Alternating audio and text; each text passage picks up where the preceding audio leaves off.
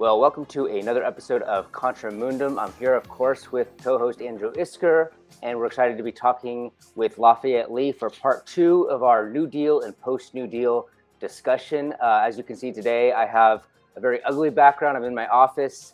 I have no professional camera and no professional mic. And of course, Andrew made me lead off the conversation. So you get what you pay for on this podcast. So Andrew, how are you doing today? I'm doing well.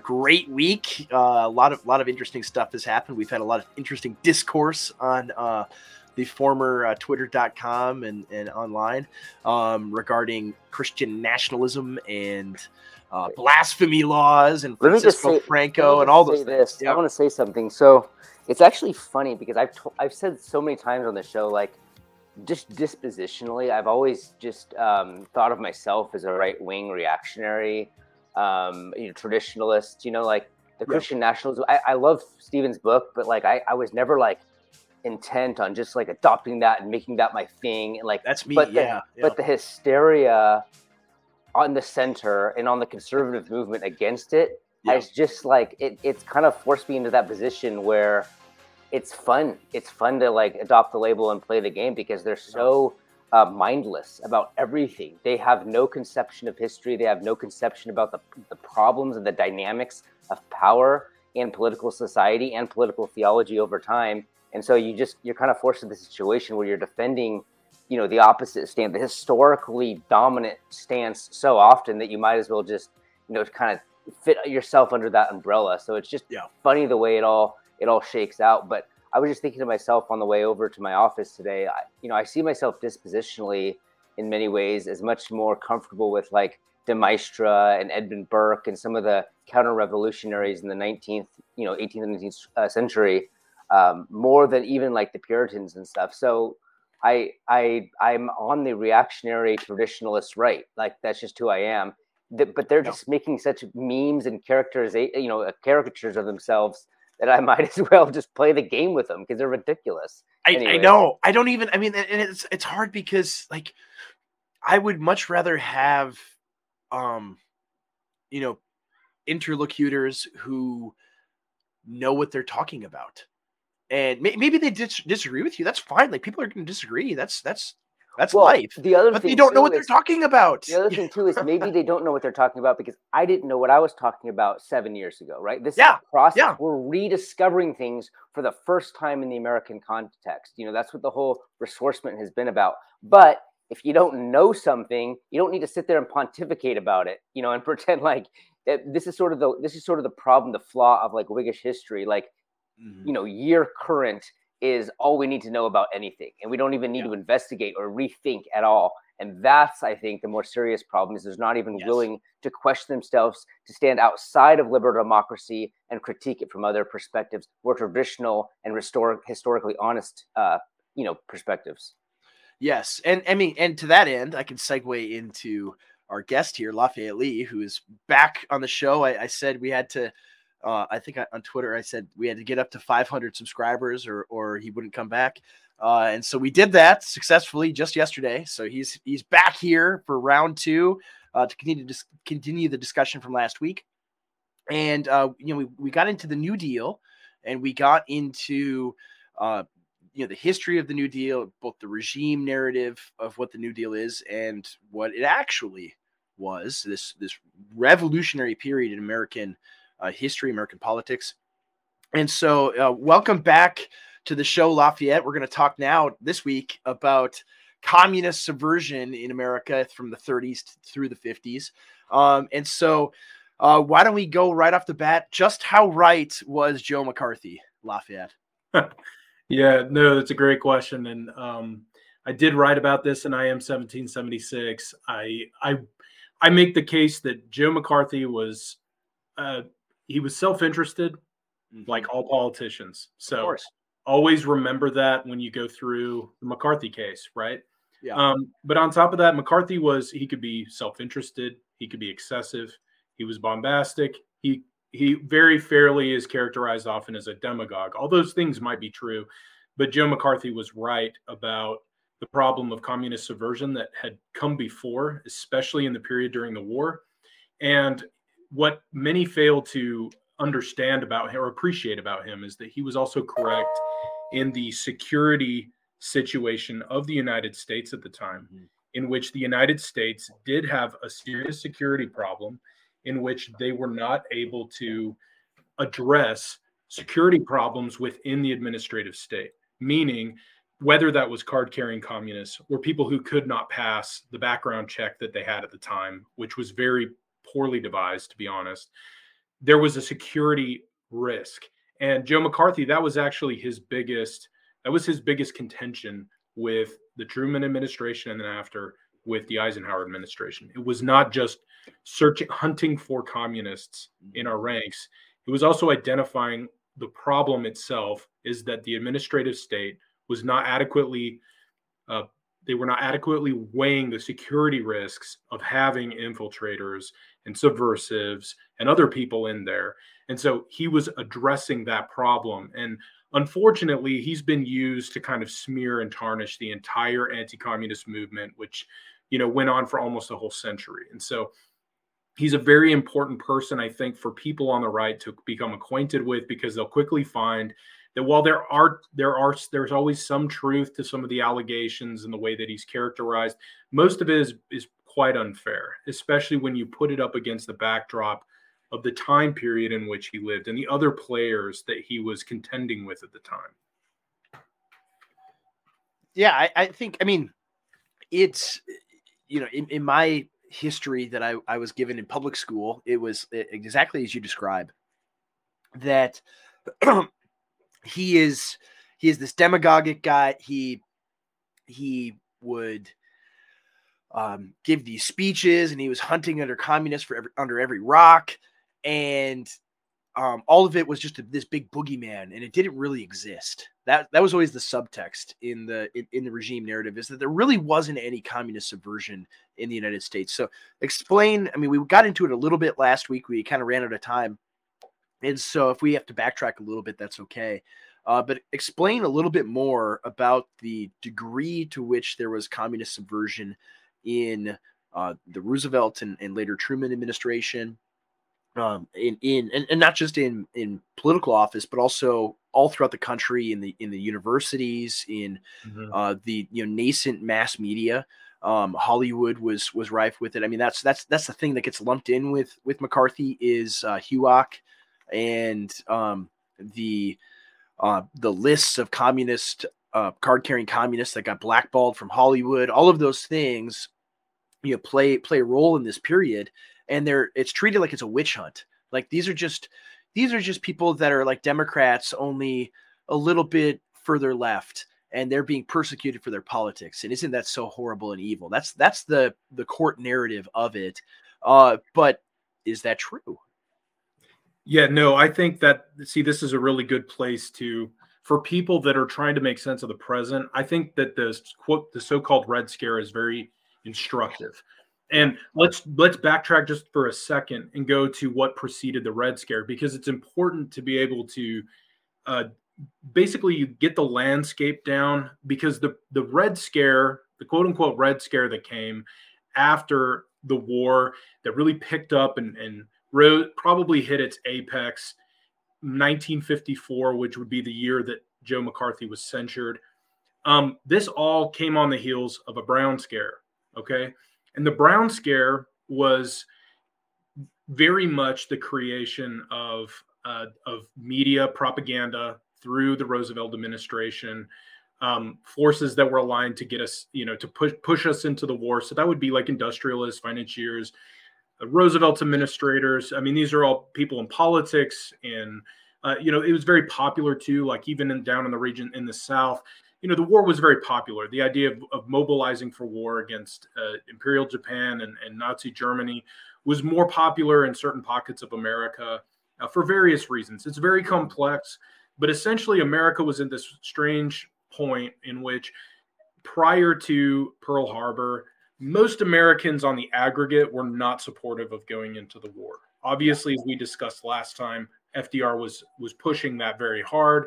And then there were other, you have different factions and different groups of people culturally, like I mentioned, Southerners. There's going to be people that were more open to this, that felt more sympathetic to England at the time. I mean, so it's very complex, but essentially America was not ready for war culturally, right? Mm-hmm. But FDR ramps up his war mobilization. Now, in the process of doing this, and I mentioned these guys last time, you have the rise of the America First Committee, which has been slandered and smeared quite a lot in recent years. But if you actually dig into like John T. Flynn and some of the other movers and shakers within that movement, it was it was characteristically an apolitical movement. I mean, it pulled in people that were conservatives, liberals, progressives. It even had Marxists in its ranks. These were people that were fundamentally opposed to going into war. Many veterans from the First World War were involved in this. And it's a good vignette to kind of paint how the Brown Scare picked up, because during the 1930s, you have the rise of fascism. You have the rise of fascism in the 20s in Italy. Then later on, you have the National Socialists in Germany.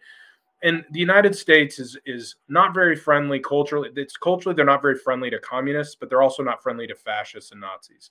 This is just, so you even have people that are on the left that declare themselves as anti-fascist, but you also have like the American Legion that is very hostile to anyone purporting that ideology in the United States. So there's a cultural, muscular backlash to fascists in the United States. This gets overlooked a lot. But there really was never, and I say this over and over, there has never been and never really will be a endemic fascist movement that's truly like American. There's not a fascist tradition in the United States at all. I would argue communism actually has more of like a root in the United States in the way in which there's a reason why it was a little bit more, there were a lot more Americans that kind of turned their eyes to communism because it was more of a natural outgrowth. It wasn't necessarily of a foreign import, but fascism was more like that. Mm-hmm. And I know I'll get some pushback for that, but I can back that up. Yeah, let me. I'm not going to necessarily push back too hard, because I think I probably agree with you. Because there were labor movements in America that weren't. I mean, largely on the right, we kind of assume that the labor movements in America were entirely a creation of Ellis Island immigrants and agitators, anarchists, communists, things like that. But that wasn't necessarily the case, right? It was right. There were. I mean, you can even go back to these sort of populist revolts all the way back to the beginning of the American Republic, like Shays' Rebellion and things like that. Where, I mean, I don't know if it would be right to characterize those as like labor revolts, but they're kind of still within that milieu, where it's this populist movement reacting to things that the government or the elites have done, and how they've gotten economically taken advantage of. And so would you categorize it that way, or how how would you look at it? Yeah. No, I think that's a good way to bring that up, because the 19th century is very much defined by this contest between labor and capital, right? And I mean, really, like the old Democrat Party, this was, they were really like the bastions of labor. And so you have this natural populist fervor on the Democrat side, on the political spectrum, all throughout the 19th century into the 20th, right? Mm-hmm. Now, communism is not the same thing, and I know that you're drawing that distinction. You have really like the first communists come to America around the time of the war between the states, and you have German. These people of German extraction come, and there are these small communities of people that are Marxists, and this is an important cultural point to bring up here, is Americans have they've been slow to understand the changes that are happening abroad. They're not quick to recognize them as they kind of take root in the United States. The United States is really, in many ways, a very unique case. Culturally, it's unique. So when you have these, you have something like Marxism, which it just, for many Americans, it wouldn't have been perceived necessarily as a threat, just very strange. And Americans had their own traditional boundaries and barriers and cultures and norms that they would have felt very safe even with something like that. They couldn't understand, I think, even at the time, what a significant thing, like how significant that this ideology would become later. And so you have this you have this really long genealogy that really stretches back to the 19th century, even the United States, of people that at least adhere to some, the Marxist view of history, budding field of economics, and so on. And so, but labor is still there, as you brought up. And so you have in the United States, you have labor is represented by various political movements, but especially the Democrat Party. And then you have these populist movements that come, that really they rise at, you have somebody like William Jennings Bryan, really kind of the high point of that populist alliance between farmers, bimetallists, between even socialists, Christian progressives, and it rises and it finally breaks on the rocks. And this is where, from the remnants of this is where you start to see where communists make a lot of gain. And like I mentioned last time when we spoke, the Bolshevik Revolution in Russia really changed. It was a sea change in the culture of the left. Because if you look at the way that those who, not all Democrats are leftists. There isn't quite that same distinction in the United States at the time. But where you see communists and socialists really start to gain a lot of ground, I think the left-right distinction starts to make a lot more sense. And this is where you have a sea change in that culture on the left. And so, yes, like you brought up, there has been a long history of labor in the United States. It's a huge contest between labor and capital. How to resolve that tension is really central to so much of our politics in the latter half of the 19th century. And then from there, you start to see communists and socialists making inroads with these different labor groups. And then there's a lot of conflict that starts to erupt as you start to see that these people that you consider your allies, that are working towards, trying to fight for better wages or whatever, that there's also ulterior motives. It's not just to fight for these united goals that we all have. It's to take over the labor organization. It's to subvert the labor organization. It's to kick out the original leadership. And without going too much into that, there were many cases in which you had strikes and violence that was sparked by communists, and that violence really hurt the labor movement. And so you had labor leaders that would call themselves socialist, but they would not call themselves communists. Yeah. And they felt very hostile to communism. And there was a lot of infighting that went on in the beginning and then aftermath of the first quote unquote Red Scare. And what that was and why that's important, because it sets us up for a Brown Scare, is that after the Bolshevik Revolution, these communists, self-styled communists in the United States, many of them are immigrants, but there are Americans that are, that come from a more your waspy background that still they are able to get inroads in with high society because they're kind of emissaries from this embittered, embattled group of communists in the United States that's stretched out from one shore to the other, right? Yeah. They're involved in the labor movement, and there's strikes and there's violence breaking out. And what ends up happening is after the Bolshevik Revolution, essentially, communists follow Lenin's dictum to spread worldwide revolution, and they declare a war on the American U.S. government and on capitalism. It's within the party platform at the time, and there are competing communist parties at the time, but there is a central communist party that eventually becomes the CPUSA. And really, like, this gets denied on the left over and over again, but it's just explicit, is that the goal was to a violent overthrow of capitalism and of the U.S. government. That was from the get-go. That was what the object was. And by seeing Russia succeed, everyone thought that Germany would fall next. It was American communists were emboldened by this and wanted to see the United States become a communist country, which is so far-fetched and ridiculous to think today. But people really wanted that and believed that. And so there was a widespread rash of violence.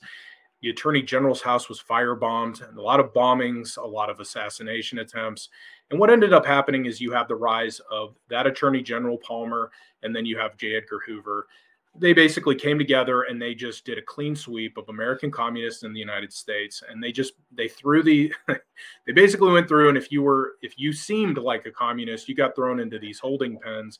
And then they deported hundreds of communist agitators, including Emma Goldman, and kicked them out of the United States. I mean, and why this is important is because this is where communists were kind of seen as strange, and people didn't really know what to make of them at the time, even on the left, right? And then you had tension between communist agitators and between, true blue socialists. But you start after the severe, heavy-handed backlash against communists by, the Palmer raids and by Hoover, then you start to see that the sympathy of the left is peaked, and they start to worry about these communists and see that these communists are being treated unfairly. They're being manhandled by the state.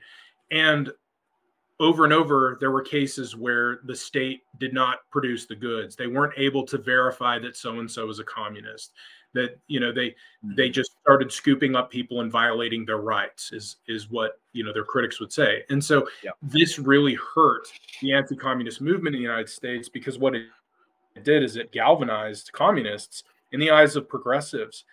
And so many key leaders, progressives in the progressive movement, they came together, pooled resources, and they fought a lot of legal battles to protect these communists. And what it did is, culturally on the left, not only was the left kind of imbued with this revolutionary fervor at the time, but they also viewed anti-communism as a conspiracy. That really what it was is that anti-communists and conservatives, that they were using communists and their attacks on communists to really strip the rights and civil rights and liberties of regular Americans, to try to curtail the power of the left as much as possible. And so this ongoing conspiracy theory, after the Palmer raids and after the backlash of the Palmer raids, it really pervades throughout the 20th century. And it really hits its high point in the McCarthy era, because for years, decades, many people on the left, prominent liberals, people that I wouldn't say were necessarily were not consciously sympathetic to communism, but they believed that anti-communism was a conspiracy against the left, that it was completely unfounded, that it was sloppy, it was heavy-handed, it was just a thinly veiled attempt to consolidate as much power in the hands of capital or of conservatives, traditionalists as possible. And this cloud hangs over anti-communism for decades. And so I know that that's a lot of history. No. To get, oh yeah, go ahead. Stop me. Oh, no. Go ahead. CJ, do you have something you wanted to bring up? Well, I just wanted to know, like, the way that I think about these things is, to what extent, or I guess the better way of framing it is, when in history did that communist left sort of dissipate and transition into a new left? I know the 60s are sort of the general spot for that, but when did the intelligence agencies, stop worrying about the communist threat? Did they ever take on some of those characteristics where the intelligence agencies ever filled themselves with, agents of, the Marxist revolutionary thinking? That's a great question. It's a tough question too, because some of these things are really hard to, we're talking about an effect. I'll put it this way, is that when you fight an enemy, you tend to adopt many of the characteristics of the enemy that you are fighting. Okay. I think this is a really important insight that gets lost when we talk about the Cold War. The United States, for those who were unknowingly operating with communists and underestimated them, but they were not themselves communists, right? First of all, I think that tendency to underestimate kind of verifies what Whittaker Chambers was saying about the revolutionary character of the New Deal and some of the changes that went on to mobilize the United States for war. There was a cultural change. It made communists, not only for those who maybe pitied them from the first Red Scare when they really got slapped down. There was a change in the intelligentsia at the time. There was a change with liberals at the time where they couldn't recognize communists. So I think the revolutionary change and what it did, the disruption of the constitutional order, the cultural change, it made communism seem harmless. It made it seem that people regularly underestimated the Soviets, right?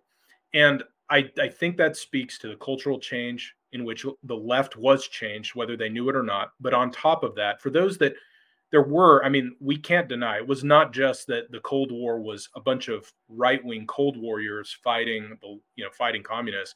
There were people that called themselves liberals and they detested communism, and they fought communism. They effectively fought communist infiltration. But again, when we're working with machinery of government, I think that there's a tendency, just like in warfare, is that you begin to adopt the characteristics and traits of your adversary. And I do believe that in the process of us fighting a Cold War over the course of decades, whether Americans wanted to or not, there was a change in which we started to resemble the Soviet Union, and the Soviet Union in many ways started to resemble us. Arguably, it destroyed the Soviet Union. But I think that that's something that gets lost in our discussion here. And when it comes to intelligence agencies and when it comes to government agencies, we know that the New Deal was essentially opened up many, many new jobs to people that were, prospective government employees that tended to have a certain kind of background and pedigree. You had to be educated, you had to have certain skills, and these were usually acquired in more prestigious institutions. Well, that is fertile ground for people on the left, obviously, and FDR was very cognizant about stacking the administrative state with people that were sympathetic and understood the vision of the New Deal. It essentially, I've heard it described, I think it's accurate. The New Deal kind of installed a one-party state in the United States in many ways. But this also became fertile ground for communist infiltrators. And so there were card-carrying communists, and I'm not just saying people that belong to the party, because something that people need to understand is when you belong to the Communist Party of America, you belong to an organization that was owned and dictated by a hostile foreign power. Yeah. Joseph Stalin was intimately involved with the party's business. So this was also fertile recruiting ground for Soviet agents. So NKVD, and then later, they become the KGB. They are pulling and plucking people from the ranks of the party to work in the underground. And the communists knew the underground very well. The underground was where they had to go after Palmer's raids. And so they knew how to operate within the underground. And this is where they start to install this architecture of infiltration and subversion, not only into labor unions and other groups like that, but also into the US government. And this includes the precursor to what we have the CIA. So the OSS, the Pentagon. Well, this was prior to the building of the Pentagon, but the DOD. So you have our defense, our War Department, the military. These communist subversives were targeting these different institutions as well. So they came in on a wave in the New Deal, hundreds, and maybe thousands, and then over the course of a decade, and then you have during the war, because during the 30s there's kind of a unity called the Popular Front, where at first CPUSA, the communists in America, were very hostile to Roosevelt. They thought that the New Deal was fascist. And this was something kind of, obviously, this is all marching orders from Stalin. Okay. They don't, every time that they're echoing their thoughts are not their own. And so whenever you hear Earl Browder from the Communist Party of America during the 30s speaking, he's basically speaking on behalf of Stalin. Okay. And so at the beginning, there's resistance to the New Deal. They don't like the New Deal. I think they see it as a competitor to what they want for the country. They accuse FDR of being a fascist. Well, as the world stage changes, then Stalin sees a lot of potential for an alliance between American interests and his own interests in trying to thwart Nazi Germany. And so during this time, CPUSA then changes, and they basically create a united front against fascists in America and abroad. Okay. And what that looks like is communists start to join other organizations, which they're prohibited from joining by the party, to try to take over the organizations, or at least spread their ideas and find alliances in traditional liberal institutions and outlets. And there's a big effort in media at the time. So newspapers, the New Republic, if it's still around, the New Republic, the Nation. These are magazines and newspapers which were on the left at the time and openly on the left, but there was a huge effort to defend communists from those different magazines, and that there were communists actually got involved with the operations of those newspapers and the editorials that were allowed to go through. I know the New Republic, I believe, was owned at one time by a Soviet agent, a paid Soviet agent, and the family that had owned that magazine had two or three within the immediate family, people that not only belonged to the CPUSA but were working with the Soviet underground at the time. And so this was a very intelligent effort to try to get the left, to unite the left around the principles, the shared interests of the Communist Party and of the Soviet Union. And it was very at the time.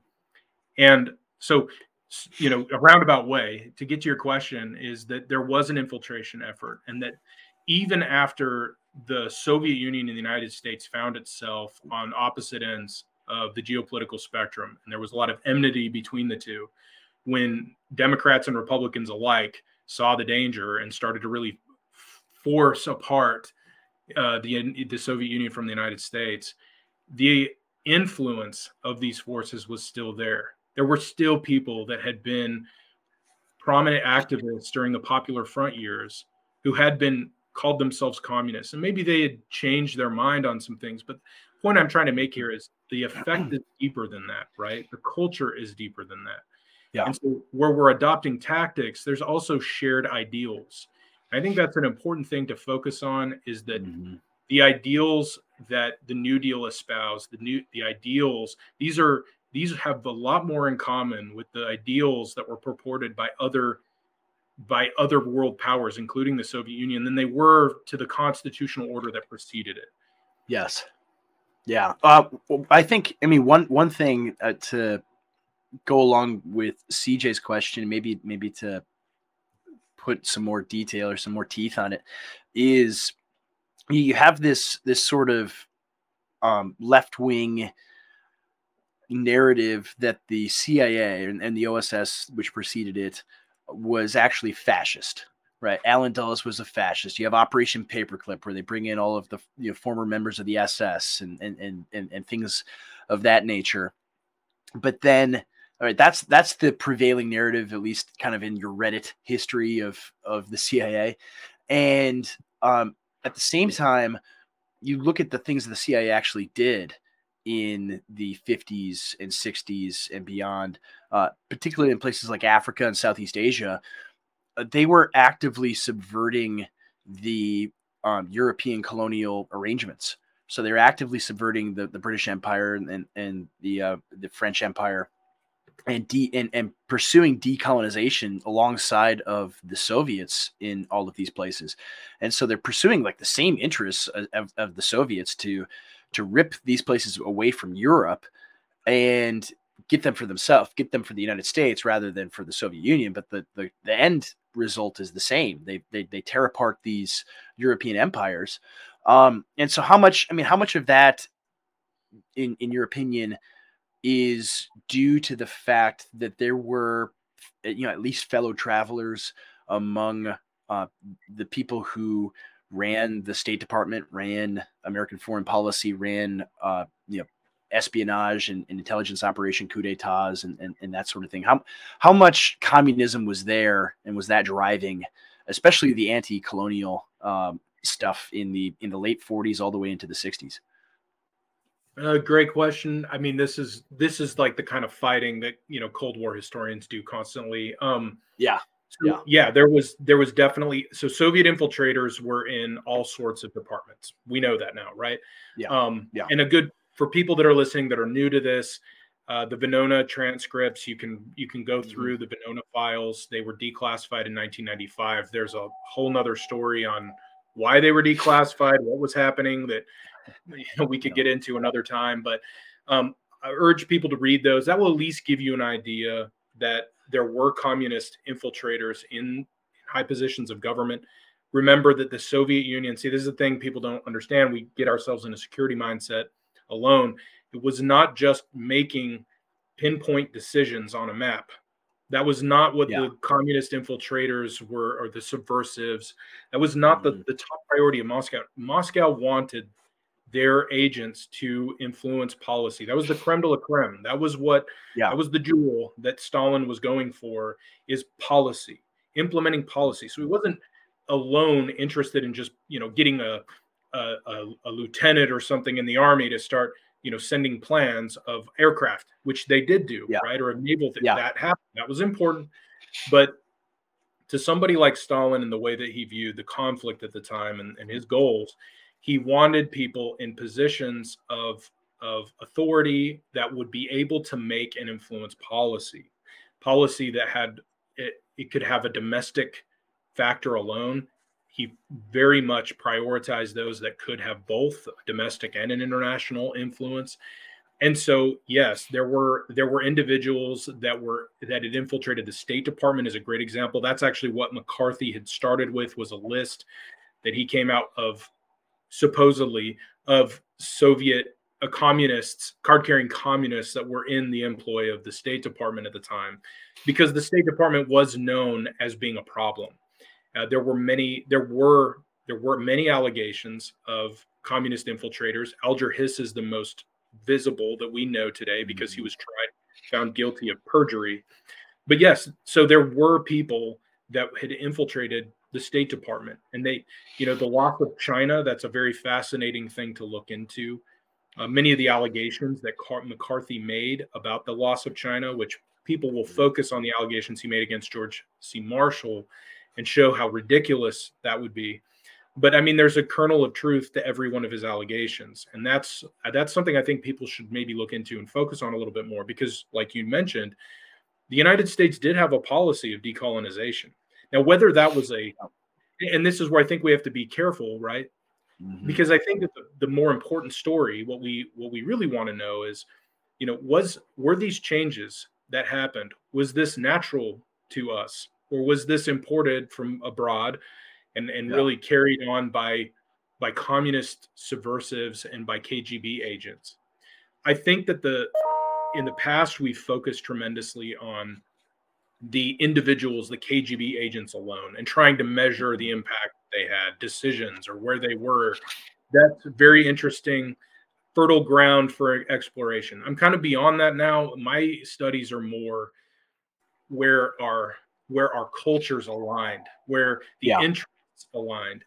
Because like I said, the influence, these revolutionary changes affected all of us. They affected the United States in a unique way. And so when it came down to making policy, I'm not going to say that FDR was a secret communist. I can't find that. But that's not really like the interesting story. The interesting story is FDR represented a change, a sea change, that was the same sea change that transformed the Russian Empire into the Soviet Union. And that those goals were very much aligned until those two powers found themselves at loggerheads. And so, yes, I think Europe didn't understand. See, the war started as, we're going to go and protect Poland. Sadly enough, who gets left, carrying the bag and completely gets done dirty is Poland in the end. And so, like, we now know, like, the war might have started one way, but we know how it ended. And the thing is that the United States brought part of Europe, Western Europe, into its sphere of influence. And I think Europeans didn't quite understand that until the decolonization effort started, and America really was flexing into being an empire. And so, the United States, I think, sorry, I don't mean to be nebulous here, but I'll say that this is a tough issue because it's very complex, and because the United States government at this time is starting to become incomprehensible, right? We know it's incomprehensible today, but this is the beginnings of it being incomprehensible, right? Where the changes, the constitutional order has been replaced by really like rule by an anointed cast of players that their interests are not necessarily aligned with the people or with the consent of the governed. And this has international impact, right? Mm-hmm. Import. So this same thing is being tried abroad as well. Like this same effect is being felt abroad as well. And so the United States, there's not an American interest alone at play. Mm-hmm. And I think that people understand that if they look at the present as well. There are factions within this nebulous system that had been constructed during the New Deal. And these factions are competing with one another. They have similar goals. They have aligned interests, sometimes with foreign powers, right? Mm-hmm. But there are interests that compel these factions within government. And that's where the real game is being played. It's not necessarily always in the elections. Yeah. It's not even between communists and the forces of democracy at this point. Yeah. After the war. This is the rise of powerful political factions within this state that have a layer of secrecy that protects them, they're not impacted by elections like they would have been in the past. And so these factions of power, this Atlantic old guard, they're able to make decisions and have interests that sometimes will align with communists. And sometimes they will go, they'll be diametrically opposed to that of communists. But see, I think that's the underlying thing to focus on. And I know it's not as sexy. A lot of people want to believe that our government was hijacked by a bunch of communists. And in many ways, certain ways it was, right? Mm-hmm. We did have communist infiltrators. We did have subversives. We had KGB agents at the highest levels of government. But the bigger story is that there was a sea change that transformed us and our allies that later became our enemies. And it was this similar revolutionary force. And I think that's the more important thing, because if you don't see it that way, then you'll be of the opinion of many on the right during the end of at the end of the Cold War. Hey, the Soviet Union's defeated. It's over. Yeah. Yeah, you see this today. I mean, you see this today with, I don't know if you subjected yourself to watching the presidential Republican primary, but you see this with like Mike Pence, uttering these Reaganite talking points 4 years later, mm-hmm. as though we're fighting for freedom and we have this wonderful American democracy, and it's still trotted out this way. That it's still viewed, at least among wide portions of the population on the right, that the Soviet Union is gone, and so that threat to our way of life just disappeared and is gone. When the reality is that this political and cultural revolution that began much earlier in the middle of the 20th century continued to occur, continued to take place, and get worse and worse, and now it's reached a zenith. And it isn't, like you said, it isn't as simple as there were just communist agents pulling the strings on every single thing, and it was always the Soviets up to it. I mean, they had some involvement for sure. I mean, that's an incontrovertible fact.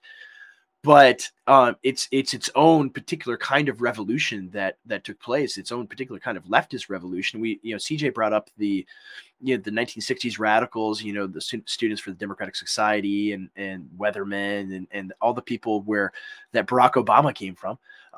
And then, you end up having a person like Barack Obama becomes the president of the United States, and his 2 terms also had this drastic impact on our country. And we're still coming to grips with all the damage that was done over those 8 years. And so I guess the greater question is what would it take for people to begin to see it this way? I mean, because you have these people who have these talking points that are just totally oblivious to what has occurred. What does it take for people to see that we have had revolutionary change in our own country for the nearly the last century, and that the toothpaste is out of the tube, and there really is no going back to the old order without a tremendous amount of pain and conflict and fighting to get to that point. What's it going to take, Lafayette Lee? Well, that's the golden question. And I think my project has been, I delve into this stuff, and I mean, we can always go into all the details, and that's all very interesting.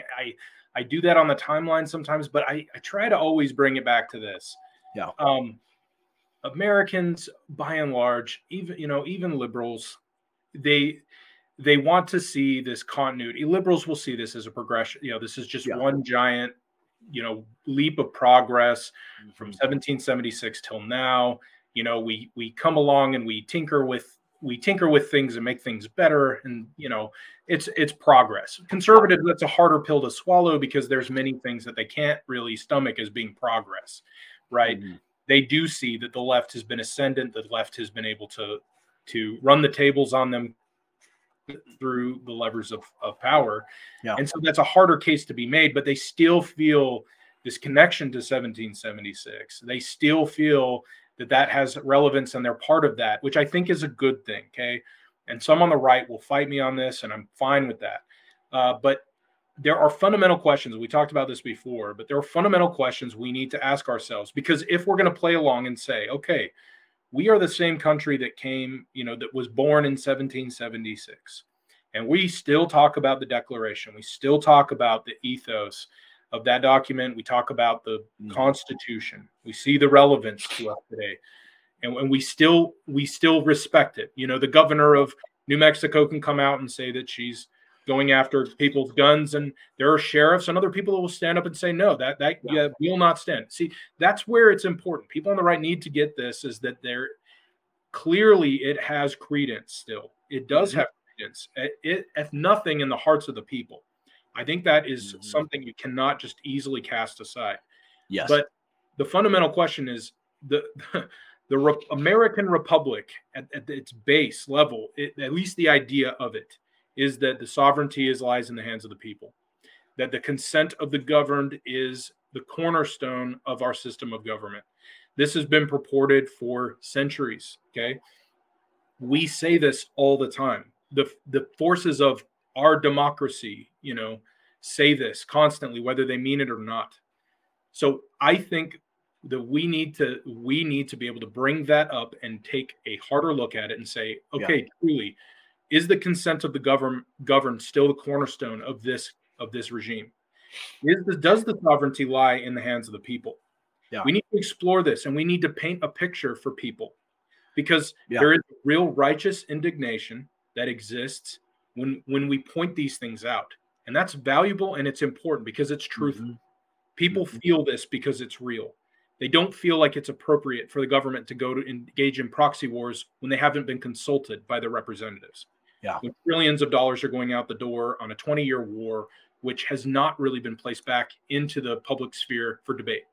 These are like fundamental questions. The idea of taxation without representation. Many of us on the right, because we see all the decay and the problems, we see this history, and it disturbs us.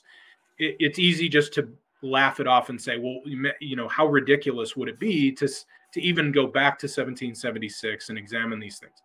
But there's power there, because the legitimacy of our political class gets called into question when we bring these things up, because they have violated these things.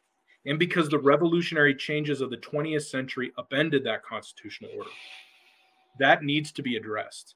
This has been a century of radical change, that the American people are in a state of cognitive dissonance. Yeah. And it has polluted our culture with so much chaos and division and discontent. And this is just a sign of these radical changes taking place, where the people were never consulted, where the people have been just completely ran over by an anointed cast of leaders. And that's where I say, this is why we dig into these things. This is why it's important to interrogate the past, the narrative of the past. This is why it's important to take a second look at McCarthy.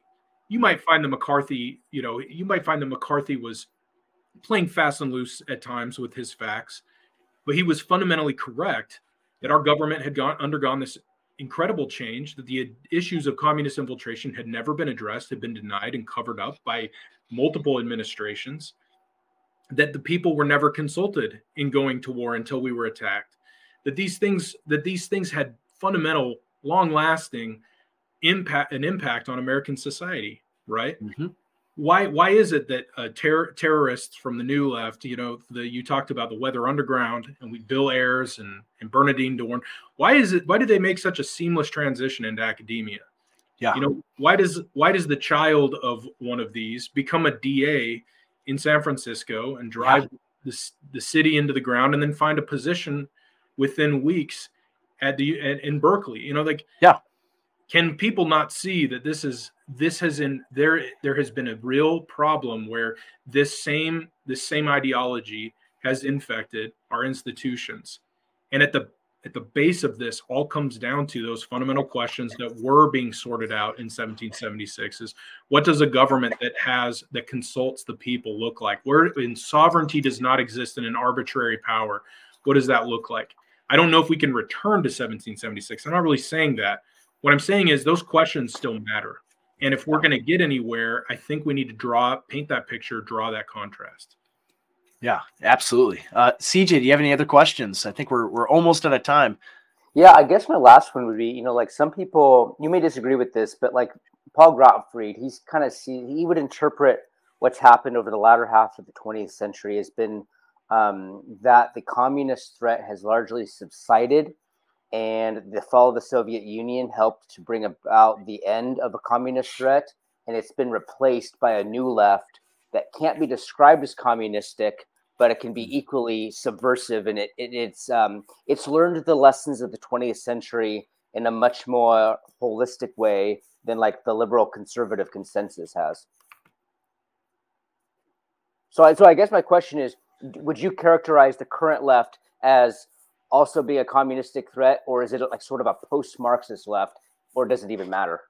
No, I think that's I think Paul Gottfried, I think, nails it really well. From my research and understanding, everything I've tried to wrap my arms around with this, I think he's right. This is not the left today is not a left that they have been influenced by these things. They are a post-Marxist left, because at the very base of this is the tactics that the new left is adopted and has developed are these have an antecedent, and we can see those throughout the Cold War. Okay, but at the same time, this is not a hard-boiled bunch of like communists. These people do not read books.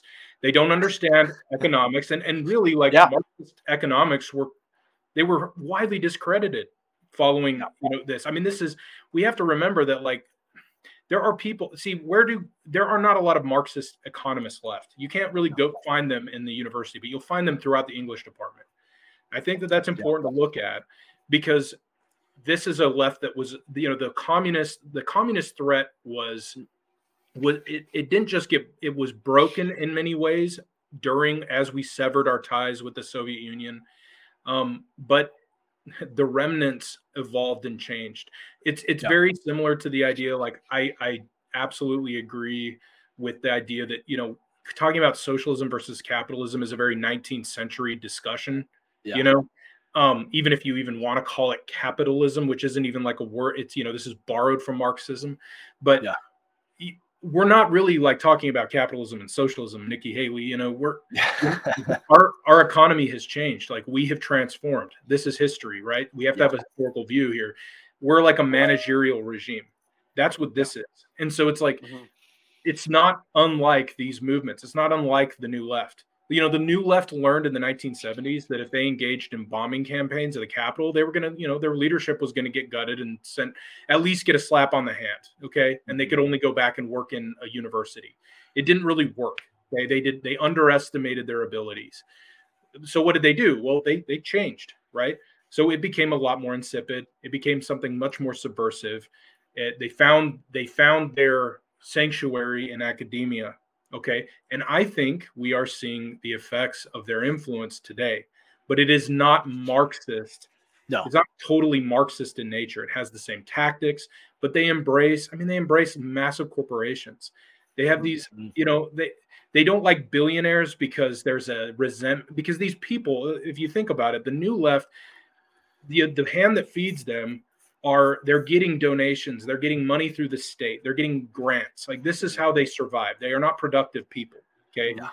And so they hate billionaires because billionaires represent almost a competitor to that model, right? Billionaires are different. So that rhetoric often gets couched as like anti-capitalist. They're not really like that. They love tech companies. They love these things. Yeah. That's what they use to exert control over everyone else. And so I think that is an important distinction, CJ. I think that's great. I think Paul Godfrey nailed it, is we can't get carried away as we notice this. We need to realize where it's evolved and changed and how it's changed. We can't really go back and say, there are KGB agents during this time and now completely ran by, closet communists. It's not like that. Yeah. Right. Yeah, absolutely. That's great. Well, I think that's also all the time that we have today. We're kind of under the gun for time, unfortunately, this week. But is there any work recently that you want to promote, Lafayette, that you want to let people know to check out? Yeah, I mentioned it before, but I do have an Apocalypse Now analysis. I see it as niche, so I'm drawing on some of that, but it will go into a little bit of this because I see a lot of relevance to some of the problems that our protagonist in Apocalypse Now is wrestling with and what we're wrestling with today. So I have another one coming out today. I'm a little bit late on that because we had some stuff going on over here, but that will be dropping today. So if anybody wants to check that out, that's over my Substack, which is ruins.substack.com. Excellent. Well, yeah, I will definitely check that out because it's fascinating. I mean, just everything Vietnam War to me is always fascinating. I mean, we can do an episode just on the Vietnam War and talking about that conflict and what it means for American culture and all of that. So that, I mean, and your take on it, this Nietzschean take analysis of that film. I can't wait to read it. So I encourage everyone else to check that out as well. How about you, CJ? What have you got going on besides becoming a camper baron? Camper baron. Well, I've been tweeting about Franco. So go read my tweets. I did a series on tweets on Franco and blasphemy, and Jenna Ellis right now is jumping into my mentions. She's very upset with me. And so, yeah, go check out Twitter. Nothing new on the Substack. So that's all from me. All right. How about Chronicles? Are there any new episodes of Chronicles coming out? It will be up to one tomorrow. Okay. All right. We'll check that out too. I always get a lot out of those. And for me, I'm hoping, I always say this, I've been behind on posting new articles because I've been busy promoting a book. So I'm going on every podcast that I possibly can. And it's been great. I love going on podcasts. And it's been going great. The book is still selling really well. So tell your friends, if you've read it, tell your friends, go buy the book and read it and enjoy it. I think a lot of people are getting a lot out of it. So I've been really encouraged by that. But that's all for me for this week and for all of us. Thank you so much for watching this, listening to this, and stay dangerous. And we will see you next time.